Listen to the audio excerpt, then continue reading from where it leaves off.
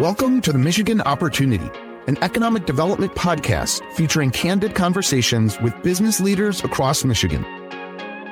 You'll hear firsthand accounts from Michigan business leaders and innovators about how the state is driving job growth and business investment, supporting a thriving entrepreneurial ecosystem, building vibrant communities, and helping to attract and retain one of the most diverse and significant workforces in the nation. Hello, I'm Ed Clementi. Today, I'm going to have a friend. I would say a friend. We've known each other a short time, but he's a really nice guy. Herb Drayton. He's the executive director for Goldman Sachs 10,000 Small Business for Detroit. Did I get it all correctly, Herb? That is correct. And that's a mouthful. So why don't you kind of tell us what the Goldman Sachs initiative is and maybe how it started and things like that? Sure. Before I do that, thank you, Ed, for having me on today. I appreciate the opportunity.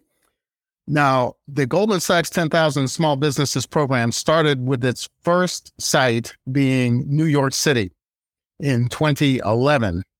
So we've been going now for 12 years. Here in Detroit, we've been going since 2014. And the program started, it started with the 10,000 Women's program over in Europe.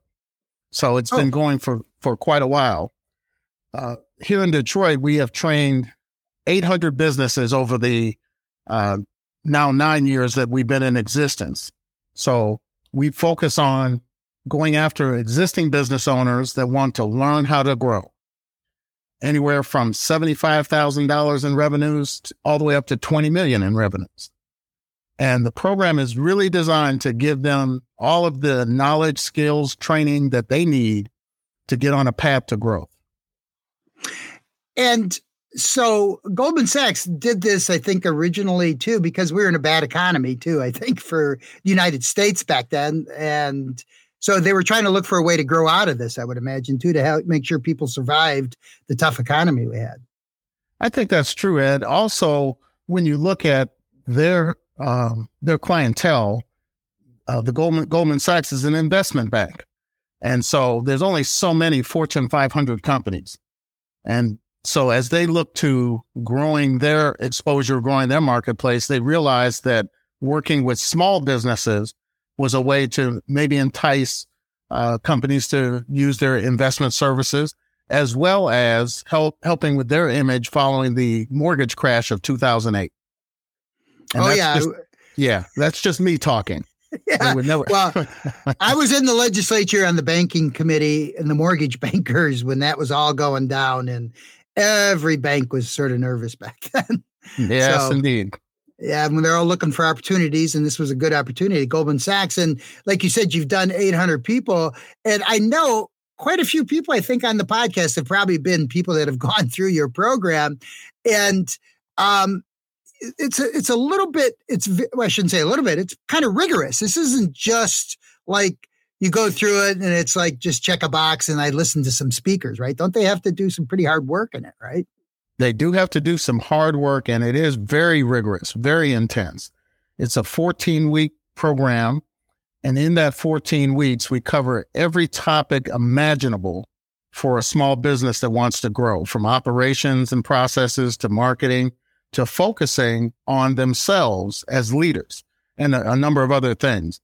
At the end of the training, we expect them to turn in a growth plan, which is a plan for how they intend to grow their business over the next 5 years, including a 5-year financial forecast. Without that, they are not considered graduates in good standing.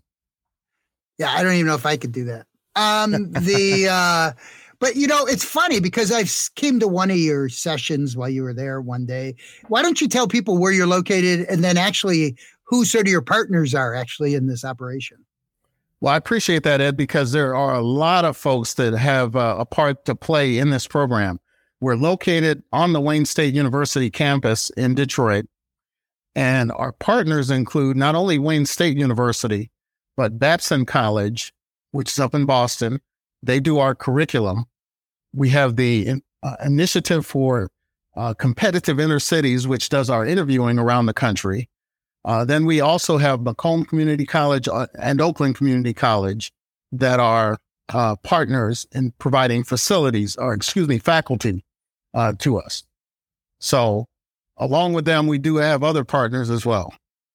So as these partners, I would imagine, do they help with the screening part of it? Like, probably not every business who applies can get it, I would guess. Is there some kind of like an interview process almost, or how does it work? I don't even know. Yeah, there is an interview process, and that process is administered again by the ICIC, the Initiative for Competitive Inner Cities, and they take them through a Part 1 application, a Part 2 application.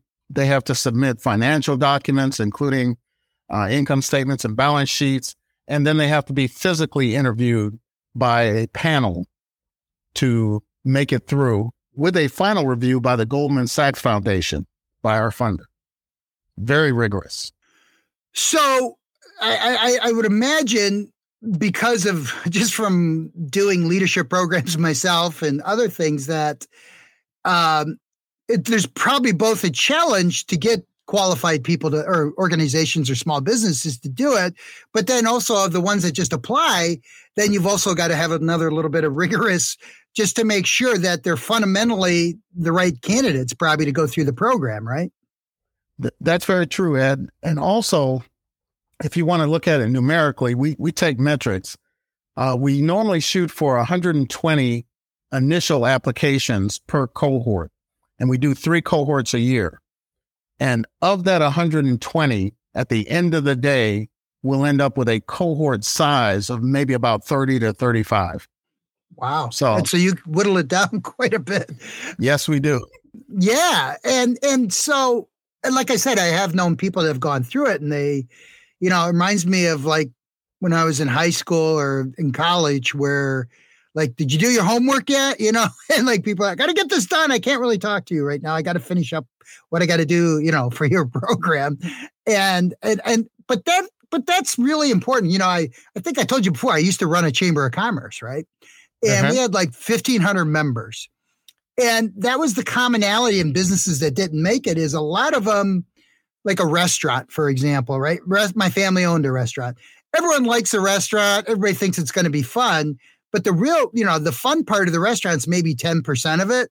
The other 90% is you're running a business with a lot of employees, and you got to make bottom lines. You got food that prices that fluctuate. There's a lot of elements, and usually restaurants are the things that most people open up. I mean, usually I think from my days at Liquor Control, a lot of the licensees, they would get in trouble because they didn't know how to run a small business.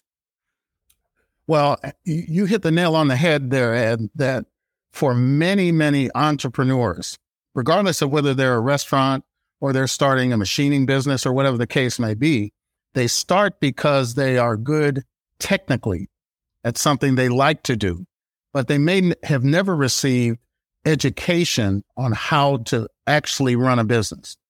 And one of the things I wanted to mention, I'm glad you brought this point up, was that what we do is we really change their mindset. We really change their perspective about what it means and what it takes to be the CEO of a business versus just a worker in the business. Oftentimes you'll hear them say, as they go through the training, that they're learning how to work on the business and not just in the business. And it is a change of mindset. Oh, it really huge. Is. Oh yeah. I could remember all the time when I was a boss for either the restaurant or a chamber of commerce. It's like the people that work for you only saw a slice of the pie. Only you, as like the CEO or whatever the company is, you have to see the 360.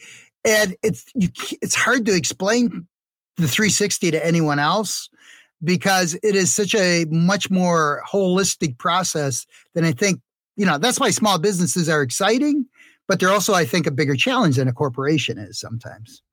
Well, one of the keys is a topic that we cover in one of our modules on delegation. And as they start to grow and they get bigger, there's a lot of things that they have to give up control over. Many of the business owners are what we would call control freaks. They feel like they have to have their fingers on everything going on, and you become an impediment to your own growth. We teach them how to get out of that. We teach them how to actually focus on the things that they have to do as the business owner if they want to grow. Yeah, it's funny you say that too, because it's not even just a business, but it's almost like a life lesson in some ways.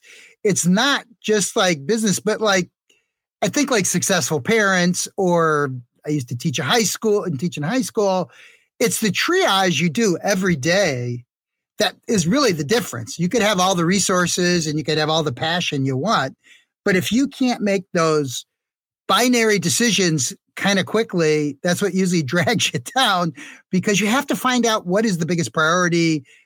How do I make sure I make the most of this? I can't make it perfect and I don't want it to fail. So I got to be somewhere in the middle, and, it's hard to benchmark yourself sometimes with that kind of decision making.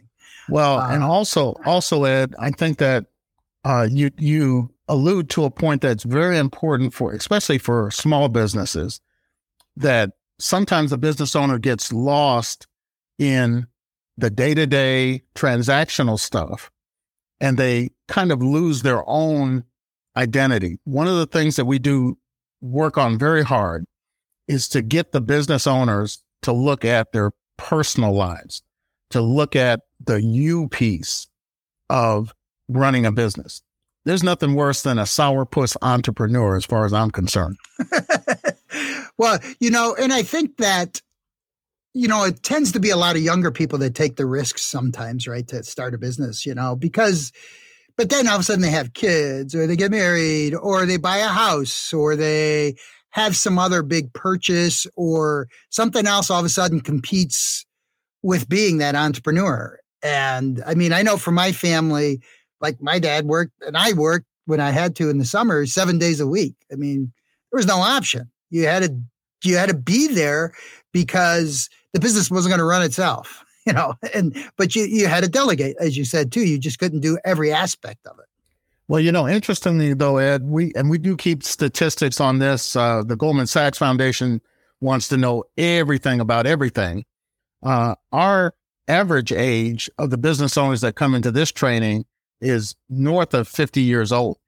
Oh, really? Yes. And many of them have been, even though we'll accept businesses that have been in business only for 2 years, many of them have been in business for 7, 8, 10 years. Maybe they got pushed out of a corporate environment and decided to start something midway through their 30s or something like that. But we do get a lot of, if you want to call them seasoned veterans. You're listening to The Michigan Opportunity, featuring candid conversations with Michigan business leaders on what makes Michigan a leading state to live, work, and play. Listen to more episodes at michiganbusiness.org/podcast. So how did you get involved in this? What is your story? I know you're not from Michigan originally. You're from the Midwest, but I'm pretty far west of here. Yeah. I came from Kansas City, Missouri. That's my adopted hometown. And I went to school at Michigan State University, but as what happens with many of us, there was some tug on my life that brought me back this way. And I've been in Michigan now for about 30 years. I got started with this program in 2014 at the very beginning. I actually started working with small businesses in 2009 as a volunteer mentor. So I've been in the field for 15 years, trudging along with the small businesses, trying to help them grow, prosper, and realize their dreams. You skipped over a couple of things, though. I think your background of your family being, I think, in the military. I thought, I said this to you, but I found that a lot of people who were sort of Army brats or Navy brats, you're Navy, right? Actually, yeah. Air Force. My father Air Force brat. Sorry. U.S. Air Force. But I mean, they sort of have a better real world perspective, I think, on things, because a lot of times they couldn't just count on being in the same city their whole lives, right? And jumping around. And so did that affect you think? And did that help you for this job, you think, a little bit? Oh, no doubt. I think the biggest thing that I got out of being an Air Force brat was that flexibility, that gregariousness that allows you to get into any situation and feel comfortable dealing with people, dealing with different cultures and different industries and so forth. It has helped quite a bit. So I feel that it was a big contributor to where I am at this point in time. By the time I was 18, Ed, we had lived outside the country 12 years. So what countries? I lived in Canada, Africa, and Japan. Where'd you live in Africa? Which countries? Morocco. Oh, Morocco. Oh, wow. Mm-hmm. Was there a military base there then, or Air Force base? Still there. It's called Sidi Slimane. What is it, by one of the big cities or no? It's not too far from Casablanca. Oh, okay. Close to the coast even. Yeah.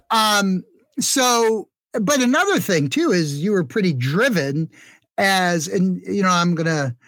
not really outing you, but you came originally to Michigan State for a scholarship, educational scholarship, right? That's correct. But then you drifted into what? Well, I drifted into being a basketball player at Michigan State. I'm a proud member of the 1976-77 Michigan State University basketball team. Yeah, and who was it? One of the Kessler brothers? Which one was it? Greg Kelser. Kelser, yeah. One of my best friends, yeah. At the time, we had Greg, Ronald Bobo Charles, Terry Donnelly, and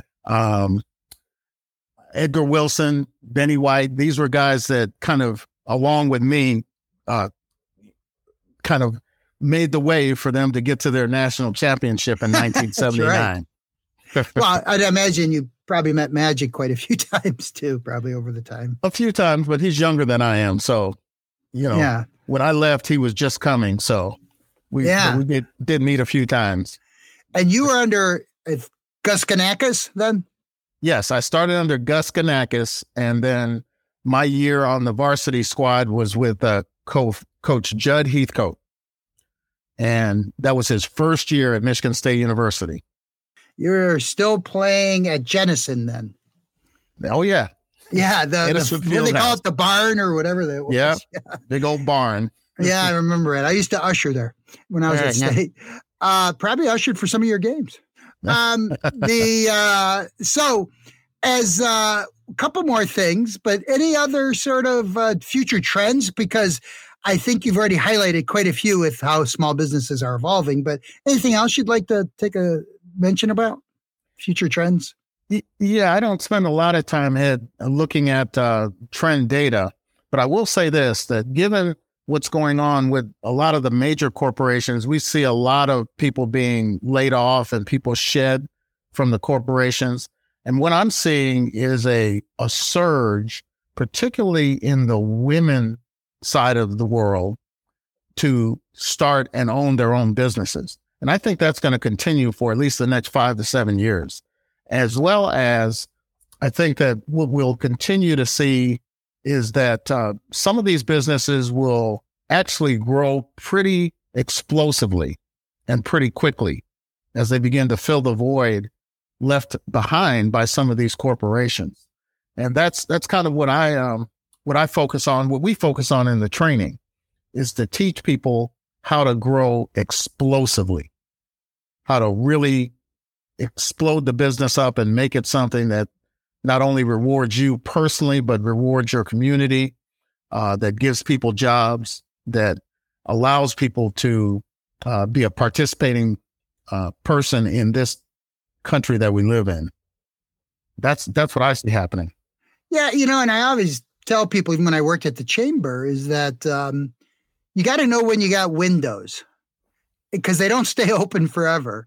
So if you're going to explode, you better explode, because I think some people are just normally reluctant sometimes, but in general, the opportunity might never pop up again, and when you're new, I think you get more opportunities because you're not defined as much yet. Maybe. Well, and the key is being able to know which opportunities to pursue and which ones to leave alone. And so we spend a lot of time. That's one of the key tenets of the program. Your business is the case study, but we have them to focus on an opportunity, which they may or may not pursue at the end of the training. But what they get is a method for how to approach growth going forward. and it's very, very valuable. Does Goldman Sachs too look at sort of traditionally underserved populations too? Is that like something they look at, or they just look at all businesses with no specific criteria, or is that some of the criteria they look at?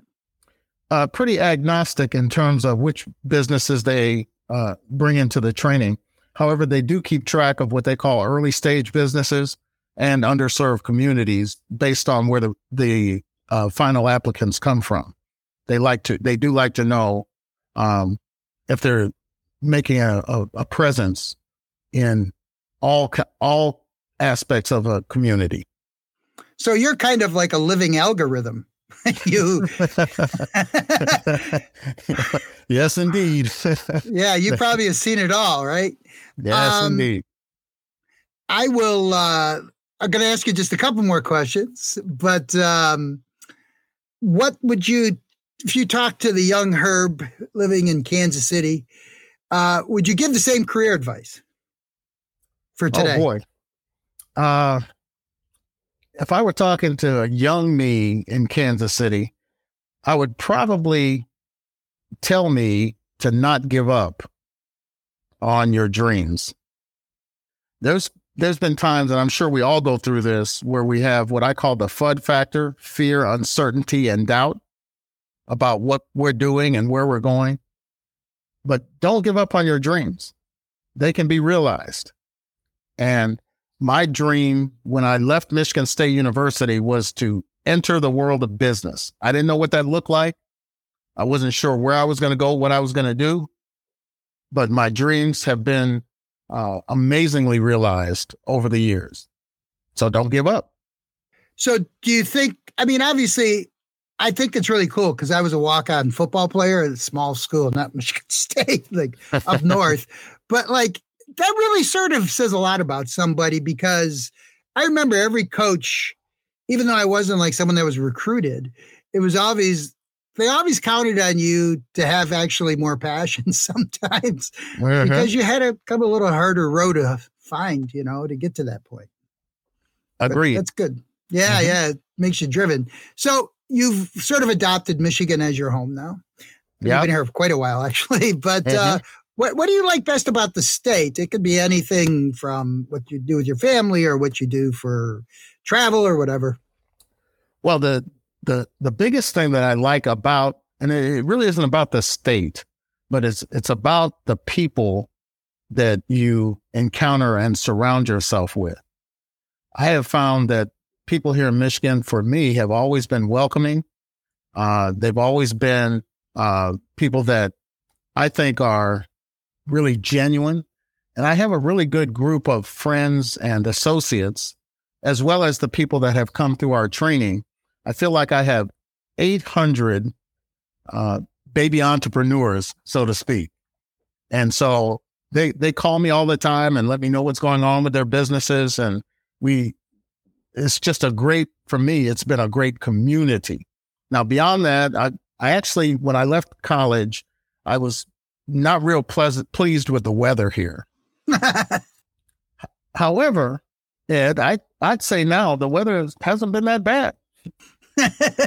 Well, just give it a short amount of time. We'll change again. But we have one other friend, a common friend, Ferris, who actually is one of the people that works with you quite a bit. And he's been on the podcast before too. And I know that you must be friends with all the people that help mentor and do all those other things too, right? Yes. The economic development ecosystem in the Detroit and Southeast Michigan area is relatively small. And you get to know all of the folks. Like you mentioned, Ferris, we first met in 2009 at a Troy Chamber of Commerce event.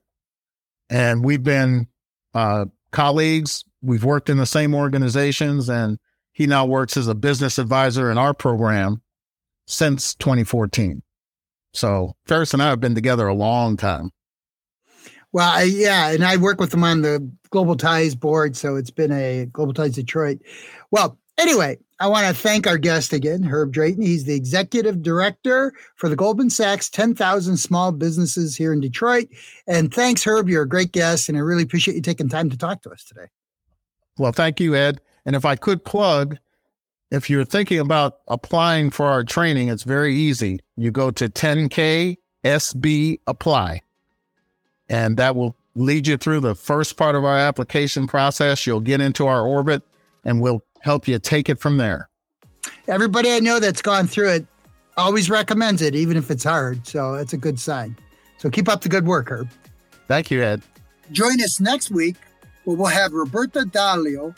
She's the director of EURADA, the European Association of Development Agencies, working primarily in economic development issues.